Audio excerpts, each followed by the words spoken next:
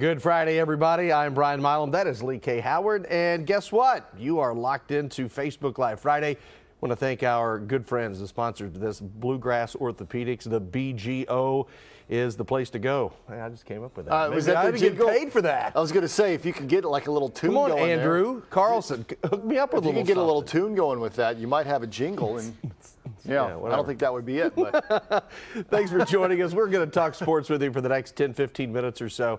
And a lot going on in the sports world despite the Kentucky Wildcats not being in the Final Four. I really thought, Brian, we would be in Minneapolis Yeah. right now. That's true. Especially after Kentucky beat Houston and Auburn beat North Carolina. I thought, oh, look at that. We're going to be in Minneapolis. I thought about that last year. I was like, Kansas State, Loyola, piece of cake. I know. It's even tougher when you think like so the much. door opened and then, Yeah, you and know, then it closed in a hurry. And then it really closed in a hurry. In fact, I don't want to mention or admit to everybody that we jinx things, but at halftime of that Kentucky-Auburn game, we were talking about the Mall of America and potentially a roller coaster or something like that in Minneapolis, and we forgot they still had a half of basketball to play. So nonetheless, the basketball season. So it's your fault. Yeah, well, it's partially my fault, partially your fault. But it's, Yeah, but it's come to an end. I just wanted to go see the Harmon Killebrew seat where he hit like the farthest ball in Griffith Stadium. That's the only thing I wanted to see.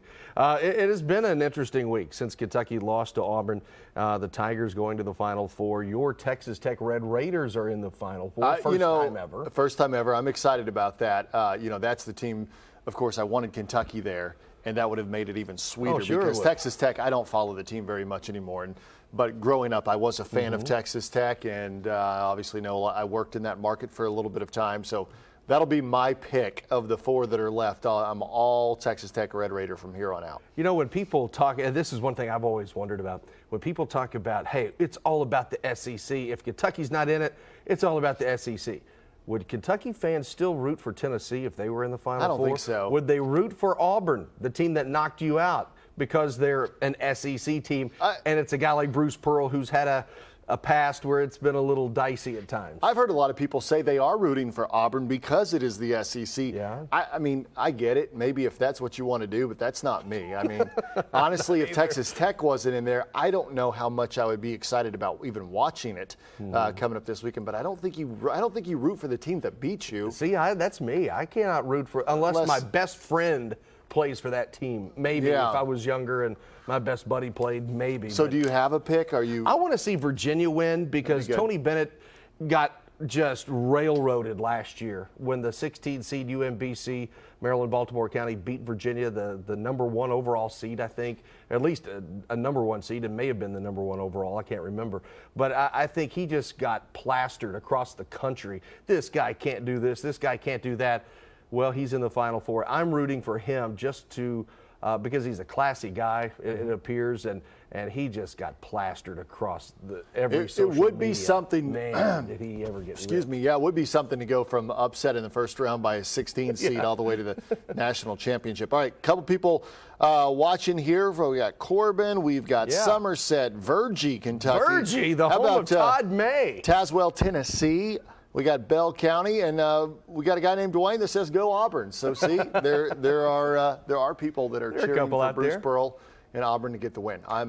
Texas Tech. Let's get the win. All right, let's talk about a couple of other topics. One being the lifetime contract for John Calipari.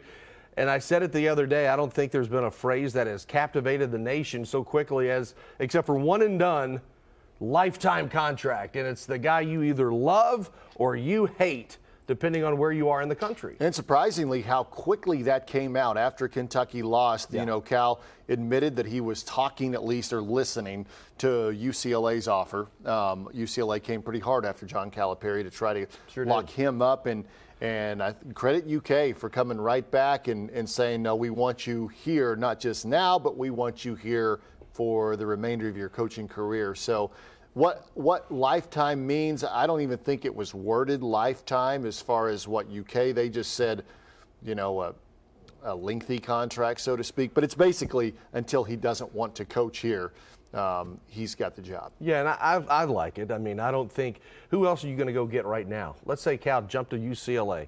Who are you going to get now between the middle of summer, recruiting picks up? Oh, I would not want that dilemma. And if I am Mitch Barnhart, I agree with what Tom Leach said the other day. He said, man, I'm going to lock this guy up permanently because I don't want to be the guy to go find his replacement. Right. And I also want to retire the year before Cal's contract is up. So I'm not the guy that has to replace him. I think it's a smart move. And for anybody, and I said this on Facebook the other day, anybody that criticizes a coach for being out-coached constantly, and the guy's won 305 games in 10 years. That's I'm not great at math, but that's 30 wins a season. And you look at the way that Calipari does this right now with the one and done system. Yeah, it's not perfect. It has its flaws, but it's not easy to do. And he's just about the best that there is at doing it. You look at Duke and Zion Williamson and R.J. Barrett and Cam Reddish. And, guess what? They're not there. And they're not in there either. I mean, and so it's not easy to do. So people that just point at one national championship and he's underachieved. Guess what? There's only one team that wins that every year, and it's tough to do it. But Calipari has had this team in the conversation every year. Now, the last 2 years, should they have gone to the Final Four? Probably so. But, you know, I'm with you completely. Who else is out there that you're going to find right now that's going to be able to even duplicate, let alone surpass what John Calipari is doing? You know, and another thing that really gets on, this is where we can kind of let our hair down a little bit and kind of be a little bit more honest than we would be on television. I get sick and tired of I'm always honest on television. I'll just say that. I always get sick and tired of people saying, well, Kentucky choked, Cal choked, the kids choked. When is it always about losing? Don't you credit the other team for winning? I mean, just saying, it's not just about who loses. It's about who wins. And credit Auburn. They were red hot coming into that game. They were not red hot from three-point range, even though they hit some timely threes to certainly the start of the second half, go on a 12-2 run. But they reevaluated and said, look, they're taking away the three. We're going to have to drive to the basket. Cal did make some adjustments. Some he didn't. That happens, folks. There is not a 100% great coach. John Wooden allegedly lost a few games here and there. Is that right? Just throwing that out there. Adolph Rupp lost a couple of games. Yeah, I mean, this will be the only time I give Auburn credit. But other than the free throw statistic, which was all on Kentucky, just a bad day. Good free throw shooting team, bad day. You know, Auburn is a team that likes to turn over their opponents. So that the turnovers late, credit Auburn. Auburn, you know, obviously that game was hard fought, went to overtime.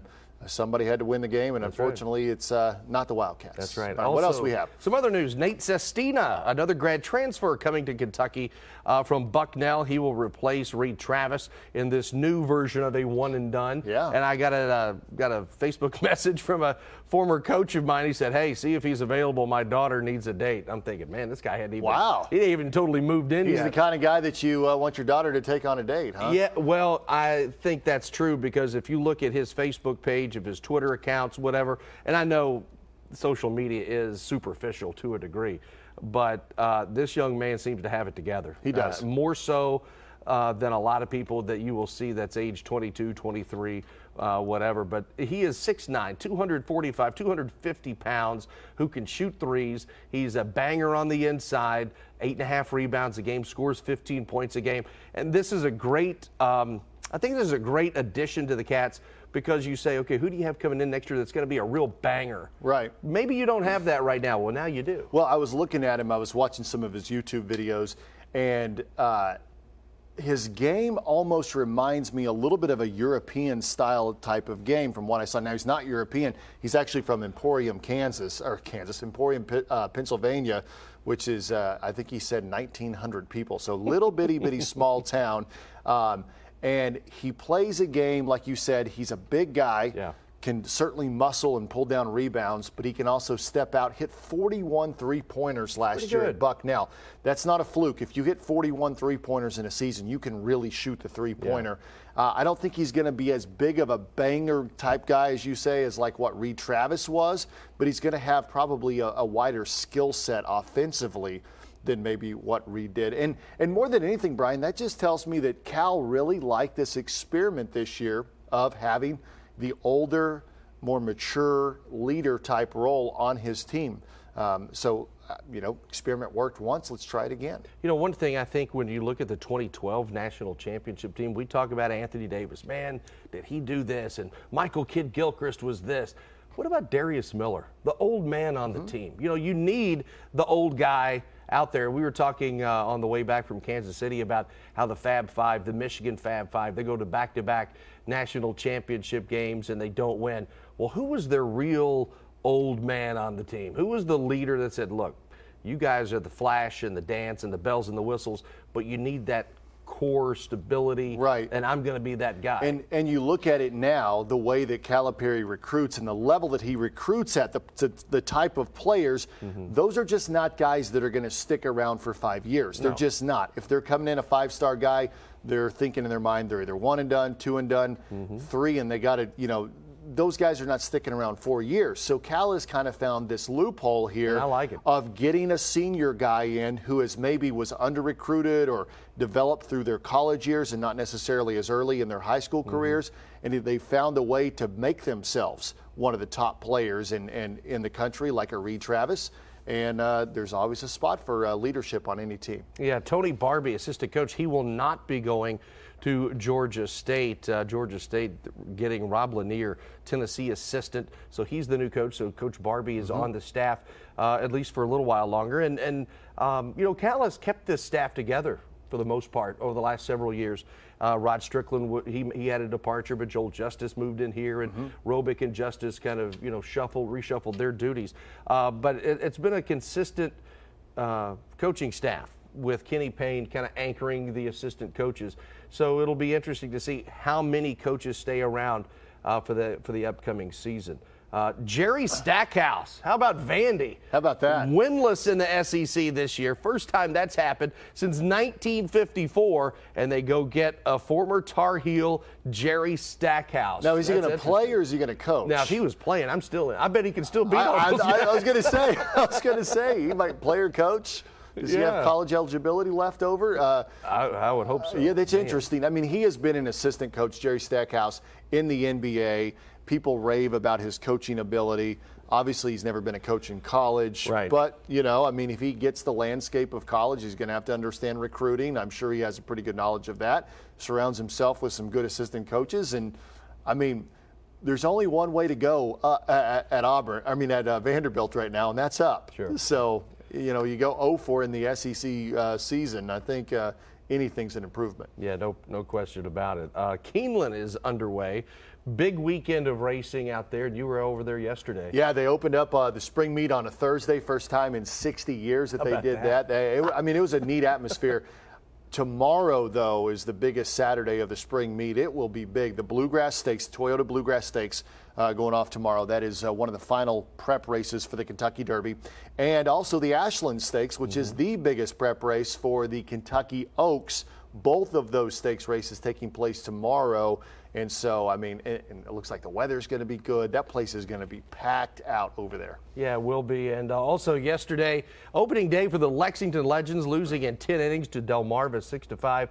What a way to start with Keeneland, great weather. You said it was a pretty good crowd out there. The Legends had Bark of the Park, Thirsty Thursday and opening day, fireworks, balloons, baseball. And that's why you didn't come back from work till about 10 o'clock. Is that what happened? I had you and your dog are out there at the ballpark. Legends are getting going, and after the season, we forget they won the championship last year. Second time ever. Think about that. That's a good baseball team. I don't know how many of the same guys are back, but there are a few. And there's 5 back from last year, including Chase Vallow, who, if you remember, we did a story a couple of years ago. He got hit in the jaw a 92-mile-an-hour fastball. It literally destroyed his, as Howard Cosell would say, it destroyed his mandible. And I don't know if he had to go to Bluegrass Orthopedics. I don't know how he got that fixed. But he hit a home run last night, so it's good to see him back. And UK baseball, they're on the road this weekend at Missouri. So we have a lot of stuff. Even though basketball is technically over, right. Well, there's a lot going on right now in the spring. And there's also football. That's right, spring football. Spring football going on right now. Week. Spring game next Friday, a week from today. Blue-white game. We haven't talked a lot about it. We have on our news, though, if you've been tuning in to WKYT at 5:30 and 6 and 11. We've been talking to Mark Stoops and the players each day, or three times a week, I guess it is, that they allow us to get over there and talk to the team, and they're looking pretty good. I mean, they've got to replace some big players, especially on the defensive side of the ball, and that's one of the things we heard from Brad White, the new defensive coordinator, yesterday about how he's trying to find those guys to step up, and I like what he said. He said, you know, that bar has already been set. And so he's trying to find guys that are ready to move that bar to the next level. And if he doesn't find those guys, then he'll go out and find them, like basically a challenge to everybody. So, yeah, spring football very much in full swing right now. Yeah, and I want to see what the offense looks like a little bit, because in the spring game, everybody kind of knows to a degree what people are going to do. Yeah, you do have a lot of holes defensively, and that's not going to be solved by the spring game. That is going to take all the way up until August, September, maybe October. You never know. But the offense, Terry Wilson comes back as quarterback. You've got A.J. Rose as a running back. Lynn Bowden is going to be who he is, minus the dreadlocks. Yeah, fresh new. So the helmet's going to be, he's probably going to get a smaller helmet. New cut. Yeah, we have a special, by the way, next Wednesday night. Leading into that, and one of the stories in that I put together was talking about Lynn Bowden and how he's always had the dreadlocks, and now he showed up in the spring with a fresh new close cut to the head haircut, and he said it's part of he's wanting to be more of a people person to the fans and connect to the Big Blue Nation. And he actually said, these were his words, not mine, that he felt like fans couldn't see his face and see who he was with all the dreads, like he was hiding behind his hair. So now he wants to be out there more for the fans and kind of develop this new identity, and he wants to crush the stereotypes of what people might have of people with dreads. That's what he said. And so, yeah, he looks good. Last time I remember a UK football player completely transforming himself visually for the fans and just for himself was John Rader, the Breathitt County linebacker. Folks will remember he had that huge scoop and score against Indiana back in the day. He had the mullet, he had the long hair, the wild man, and then we show up to media day, he's got it cropped, sunglasses on. I was like, whoa, he went Hollywood on us. Yeah. That's been, that was 20 plus years ago. So we'll see what happens with the blue-white game next Friday at Kroger Field. Day before my birthday, and so anybody wants a present, you know, it's Johnson's laughing. I don't know why. I don't think I have time to find something for you. Thank you so much. Well, that's going to do it for Facebook Live today. Thank you to the good people at BGO, Bluegrass Orthopedics, for their sponsorship of this program on Facebook, and we will see you next time. For Lee K, I'm Brian. See you later.